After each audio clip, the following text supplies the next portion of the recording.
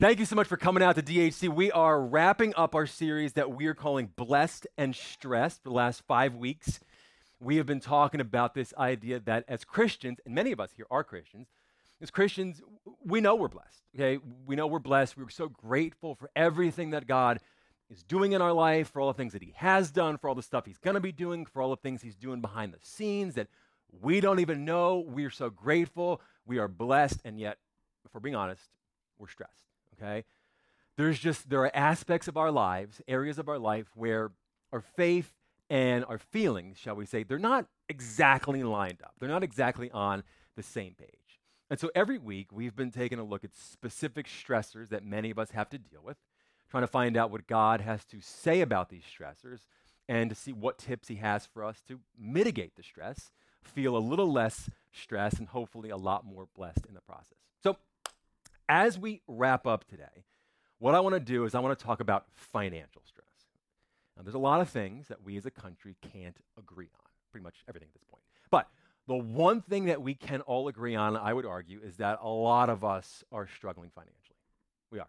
According to a CNBC poll, 70% of Americans are feeling financially stressed. You dig into the numbers in this article, you'll find out that a whopping 60% of Americans are now living paycheck to paycheck. Just on Monday, Forbes released an article called The Silent Strain, How Debt Takes a Toll on Mental Health. And it's all about how our debt impacts way more than your finances. It can destroy your mental health. It can wreak havoc inside of our relationships. This article had, honestly, a ton of really interesting statistics. I just want to kind of pepper you with a few of them because I think they're relatable. I think they're eye-opening. It said that 77% of American households have some form of debt, which means that, this is true, pretty much all of us here in this room have some kind of debt, and you're not alone in that. 54% say that they always or often feel stressed because of that debt. This next one is sad. 60% say financial stress has led to disagreements in their relationships. It does put a strain on our marriage. It does put a strain on our families. 48% report sleep problems. 40% say they're having higher anxiety. 38% are saying they're having a diminished social life, which honestly sounds like a positive to me. You know me, the best plans are canceled ones. So this, I'd put that in the pro category. And lastly, 34% experienced depression. Our financial problems are destroying us, okay? We may be blessed in every aspect of our lives, but our ability to actually enjoy those blessings is being held hostage by this very present debt that so many of us have. We feel like we are handcuffed, quite frankly, because of our spending. Solomon, who was the wisest man who ever lived, according to Scripture, said this: borrow money, and you are the lender's slave. And any one of you who has credit card debt knows exactly what he's talking about. You feel like a slave. Okay, what does a slave not have? Freedom. Freedom. You lack financial freedom. Your debt calls the shots. Your debt tells you what you can and what you cannot do. For example, even if you wanted to be a stay-at-home parent, let's call it, right? Even if you wanted that, you can't be. It's not an option. You just don't have that kind of financial freedom in your life. Even if you wanted to be generous in your life, you can't. It's not an option. You don't have that kind of financial freedom. And so when you hear about a need, whether it's at church, your kid's school, or even in the neighborhood, all you can do is pray that somebody else comes along to meet that need. We've become slaves to our debt, to our finances, to our spending, and we are stressed. So what's the solution? Based on what I'm seeing in those stats, based on what I'm hearing in conversations with folks, and based on what I see in Scripture, I think what we all need, and many of us don't have, is financial breathing room, right here. What is this? This is the amount available beyond what is necessary. It's a difference between what you have and what you need. To put it practically for us today, I would say that financial breathing room is having money left over at the end of the month. That's it. It's having money available in your life to help somebody in need. It's having money available to give if you want to give. It's having money available to travel without being stressed. You know, when you finally go on that vacation and you're stressed out because, lunch was like $50 and you can't even enjoy yourself. It's having money available to enjoy things you like, going to dinner with friends, buying your kid a toy. When you have financial breathing room, okay, when there's money left over at the end of the month, it gives you the ability to be financially at rest. Not anxious, not worried, not always afraid, not a slave. When you have financial breathing room, you can finally be at peace. But the truth is, most people don't have this. And I firmly believe that God wants us to have that kind of breathing room in our life. In Proverbs 21, Solomon says this: "In the house of the wise are stores of choice food and oil." Meaning, there's more than enough. There's financial breathing room. At the end of the month, the wise person has more than that person needs. But a foolish man, he says, devours all he has. Other translation says, spends whatever he gets. In other words, whatever comes in goes right out. And at the end of the month, there's none left over. There's no breathing room. And God forbid something unexpected happens, like he's got to fix his car or something. He's got no way of covering that. And so he's stressed. And he's squeezed. He is a slave to his finances. Now, I want you to notice something. I want you to see how it says in the house of the wise. This is interesting. Because look at what it doesn't say. It doesn't say in the house of the rich is more than enough. It doesn't say in the house of the two-income family is financial breathing room. It doesn't say in the house of those making over 6 figures is financial freedom. It says in the house of the wise. The wise have more than enough. The wise, regardless of their income level, have financial peace. Now, many of us who lack this financial breathing room, right? What we think we have is an income problem. That's what we think we have. We think, well, if I just made more money, then I would have financial freedom. But come on, you know that's not the case, because the more you make, the more you spend. Your spending just trails right behind your income, right? It's not an income problem. I know people who make good money, okay? Good money. They got a nice house. They got a nice car. They got nice watches, nice handbags. They go on nice vacations. They eat at nice restaurants. They have the appearance of success. They have the appearance of financial freedom. But the reality is, at the end of the month, there is nothing left over. They have devoured all they have. And so when they drive their fancy car to their fancy dinner, they spend the whole ride arguing about money. Most of us don't have an income problem. What a lot of us have is a lifestyle problem. We have lifestyled our way out of financial freedom. Solomon says the wise person has plenty left over at the end of the month, but a foolish man devours everything he has. Why? Why? Why is it that so many of us devour everything that we have? Why is it that we trade financial breathing room, we trade financial peace and flexibility and security for material things? I believe it's because culture is telling us a lie. They're telling us that happiness equals more than I currently have. That's the definition of happiness to our culture. Whatever you have, it's not enough. If you get something else, well, then you'll be better.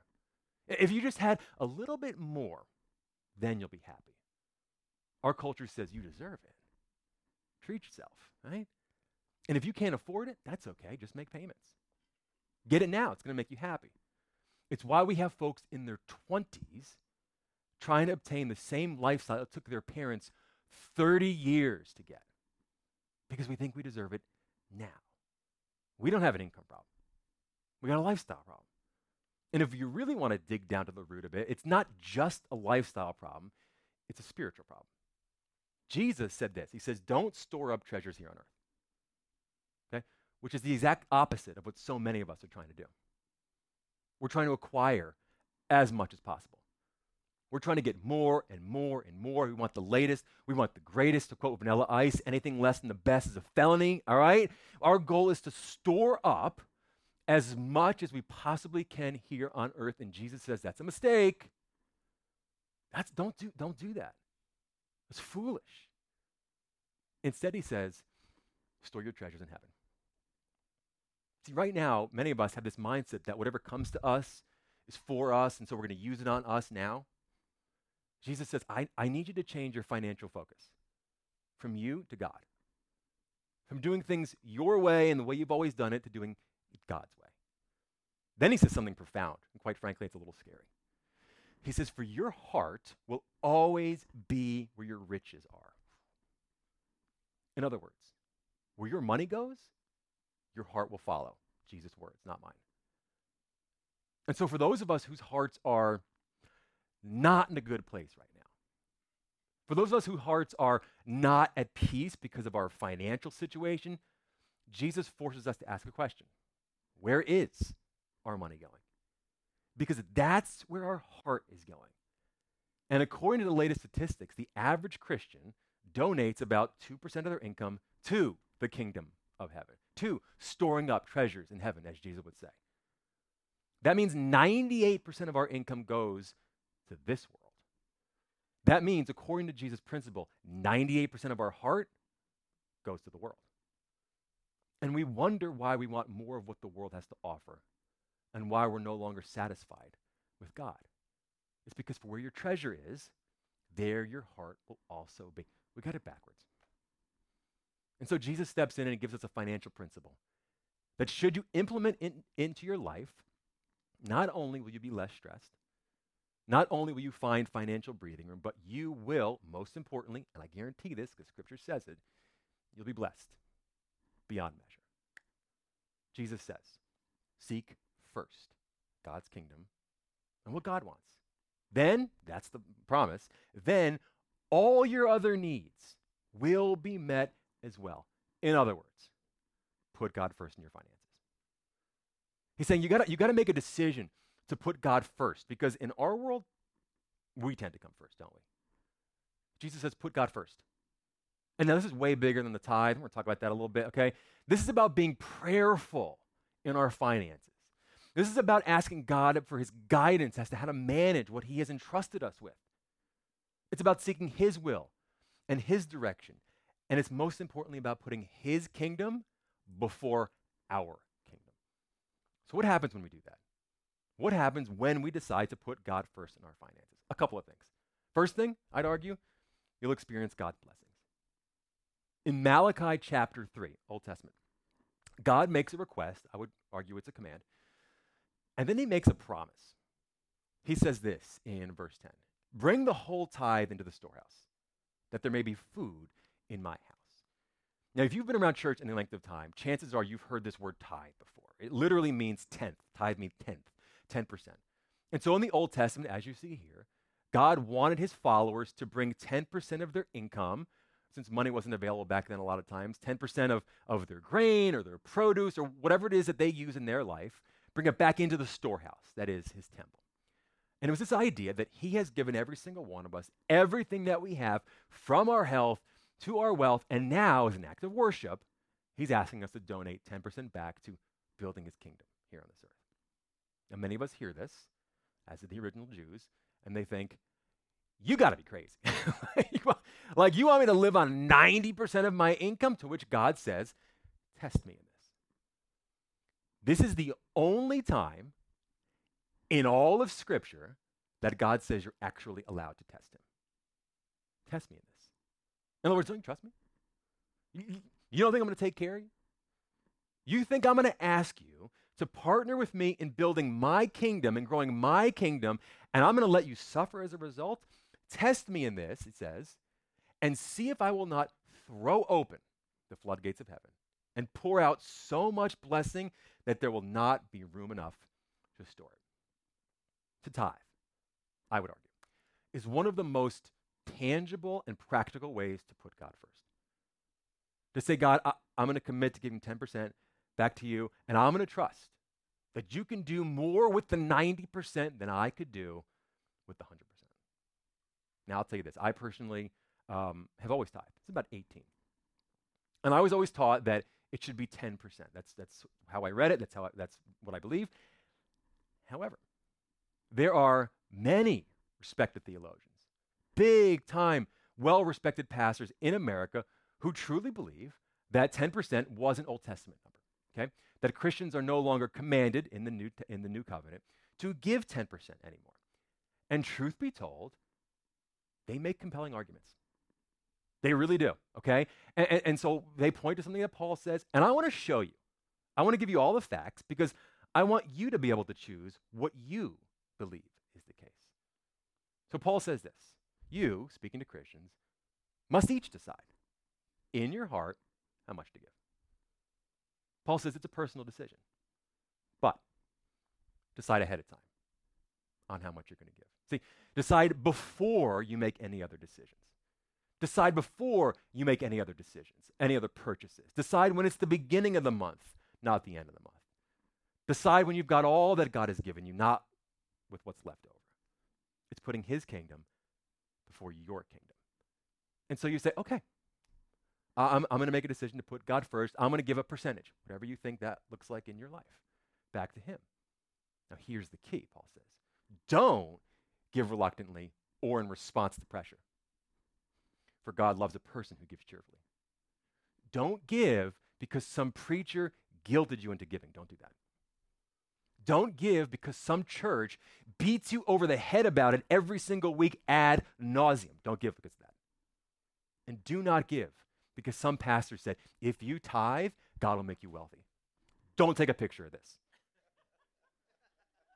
I don't want this on social media because they don't know the content of what we're talking about, okay? This is health and wealth prosperity. This is what some preachers will tell you. This is not what Scripture says. God promises, you saw it, to bless you abundantly. But he makes no specific promises as to how he's going to do that.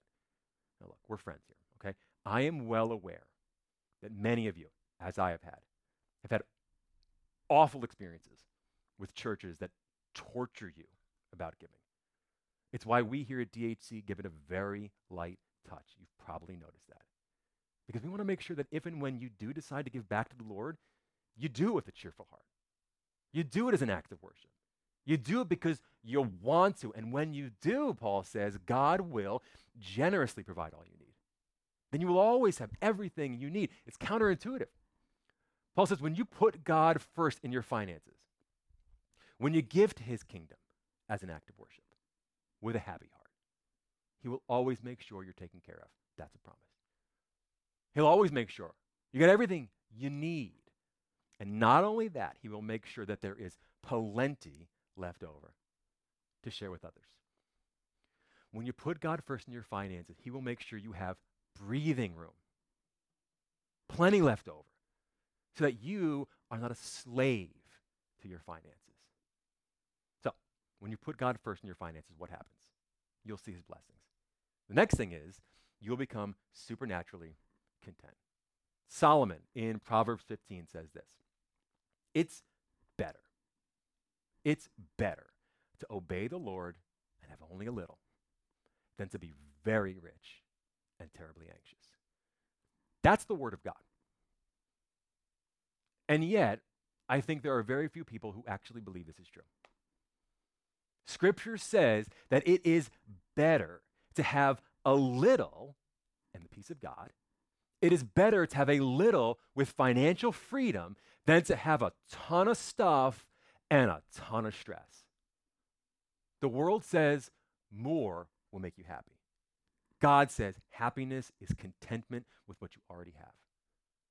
Paul one day was writing a letter to a young pastor named Timothy, and I would argue he restates this. He says, true godliness with contentment is itself great wealth. Now this word great here, when he wrote that in Greek, he wrote the word mega. All right? So Paul's like, look, if you want to know what having mega wealth looks like, and I think we all want to know what that looks like, he's like, it's living a godly life and being content with what you have. That's mega wealth. That's great wealth. Okay?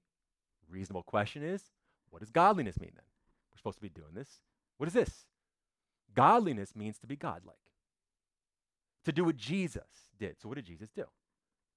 He put others first. He loved others. Okay, so it's about pouring our life into other people. It's about making a difference in the lives of your friends and your families and your neighbors. Paul is saying, when you live a life of serving others and you're content with what you have, man, you got great wealth. And the byproduct of this is that you won't be driven to fill your life with things. All those things you went broke trying to acquire because the world said you need more and more and more, all of a sudden, you don't need them anymore. You're totally content driving that older car because you have financial freedom. And you're blessed because you serve others. You're totally content living on a budget because you have financial freedom. And you are blessed because God is enough. When you put God first in your finances, you'll experience his blessings. You'll be supernaturally content. And lastly, you will have more of what matters. Now, you may not have what everyone else wants materially, but you will have what no one else has spiritually. You will end up with more of what matters most. In Proverbs 8, God says this, "With me are riches and honor. With me are lasting wealth and success. My fruit is better than fine gold. My gifts are better than the finest silver." He says the things that I give are better than the things this world gives. See, when you seek God first, instead of filling your life with things that don't really matter, you will begin to fill your life with things that do matter. And it will be better. Paul, in that same letter to that young pastor named Timothy, says, hey, tell your congregation, tell them to do good. Tell them to be rich in good deeds, to be generous givers, sharing with others. When you put God first in your finance, a shift occurs inside of you. We're no longer just consumers. Now we're contributors. It's no longer about acquiring. Now it's about giving back. And we begin to invest in the things that matter most, God and other people. And by doing this, Paul would say, they will be, here it is, storing up their treasure as a good foundation for the future so that they may experience true life. It's just what Jesus said about his will for our finances. When you put God first, when you seek his will, when you seek to serve others and not just yourself, when you resist the temptation to chase after more and more and more, and you refocus your attention on doing good with what you have, then you will truly experience life. You will be blessed, and you'll be a whole lot less stressed. So what's the practical? What do you do with a message like this? If it's your first week here at DHC, every single week we put this word on the screen because we want to make sure you can leave on a Sunday and know just exactly what to do with what you've heard. So this week I have two kind of questions for you, two challenges, if you will. First one is this. What would it look like for you to live below your means? What would this look like? I mean, to pull from Solomon, what would it look like to not devour everything that you have? What would it look like? What would you have to start doing, stop doing, in order to actively create some financial breathing room in your life? To live in a way so that whatever comes in doesn't go right out. What would it look like to remove yourself from the 60% of Americans that are living paycheck to paycheck? For example, just one example. Maybe it's deciding, you know what, I'm going to drive a used car instead of a new car. It's making the decision to say, you know what, I'm going to get a used car when my lease runs out. And yeah, I could afford a new car. But just because I can afford it doesn't mean I have to have it. And honestly, driving a used car would free up some money to do some other things in my life. It would give me some extra at the end of the month. What would it look like for you to live below your means and finally have some financial peace in your life? Next, Paul says something about all of our stuff. It's quite sobering, actually. All the stuff many of us are trying to going broke, trying to get, I should say. He says this, "For we brought nothing into the world, and we can take nothing out of it." In other words, when you die, when your life's over, you can't take your stuff with you. You leave it all behind. And so if that's the case, my question to you is this. Other than your stuff, what will you leave behind? You see, today, Jesus and Paul, they're challenging us. They're saying, instead of wasting your life chasing things that ultimately have no value in the end, no lasting value, no eternal value. They're calling us to take what we have, what God has entrusted us with, and use it to serve God and to serve others. That is, to give our stuff some eternal value, which means that when you finally leave this world, you won't leave behind just things. You'll leave behind a legacy. So, have you given back? Have you poured into the lives of other people? Have you invested it all in God's kingdom? Or will your life be defined as one long pursuit of more? Let me pray for you.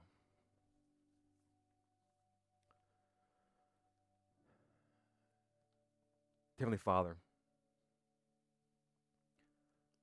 I want to thank you that we have the opportunity to talk about a topic that is difficult.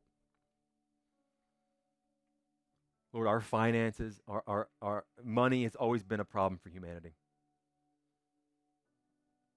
It is a reason why your son spent half of his parables talking about money, because he knew the grip that it has on us, the damage that it can do in our lives, God.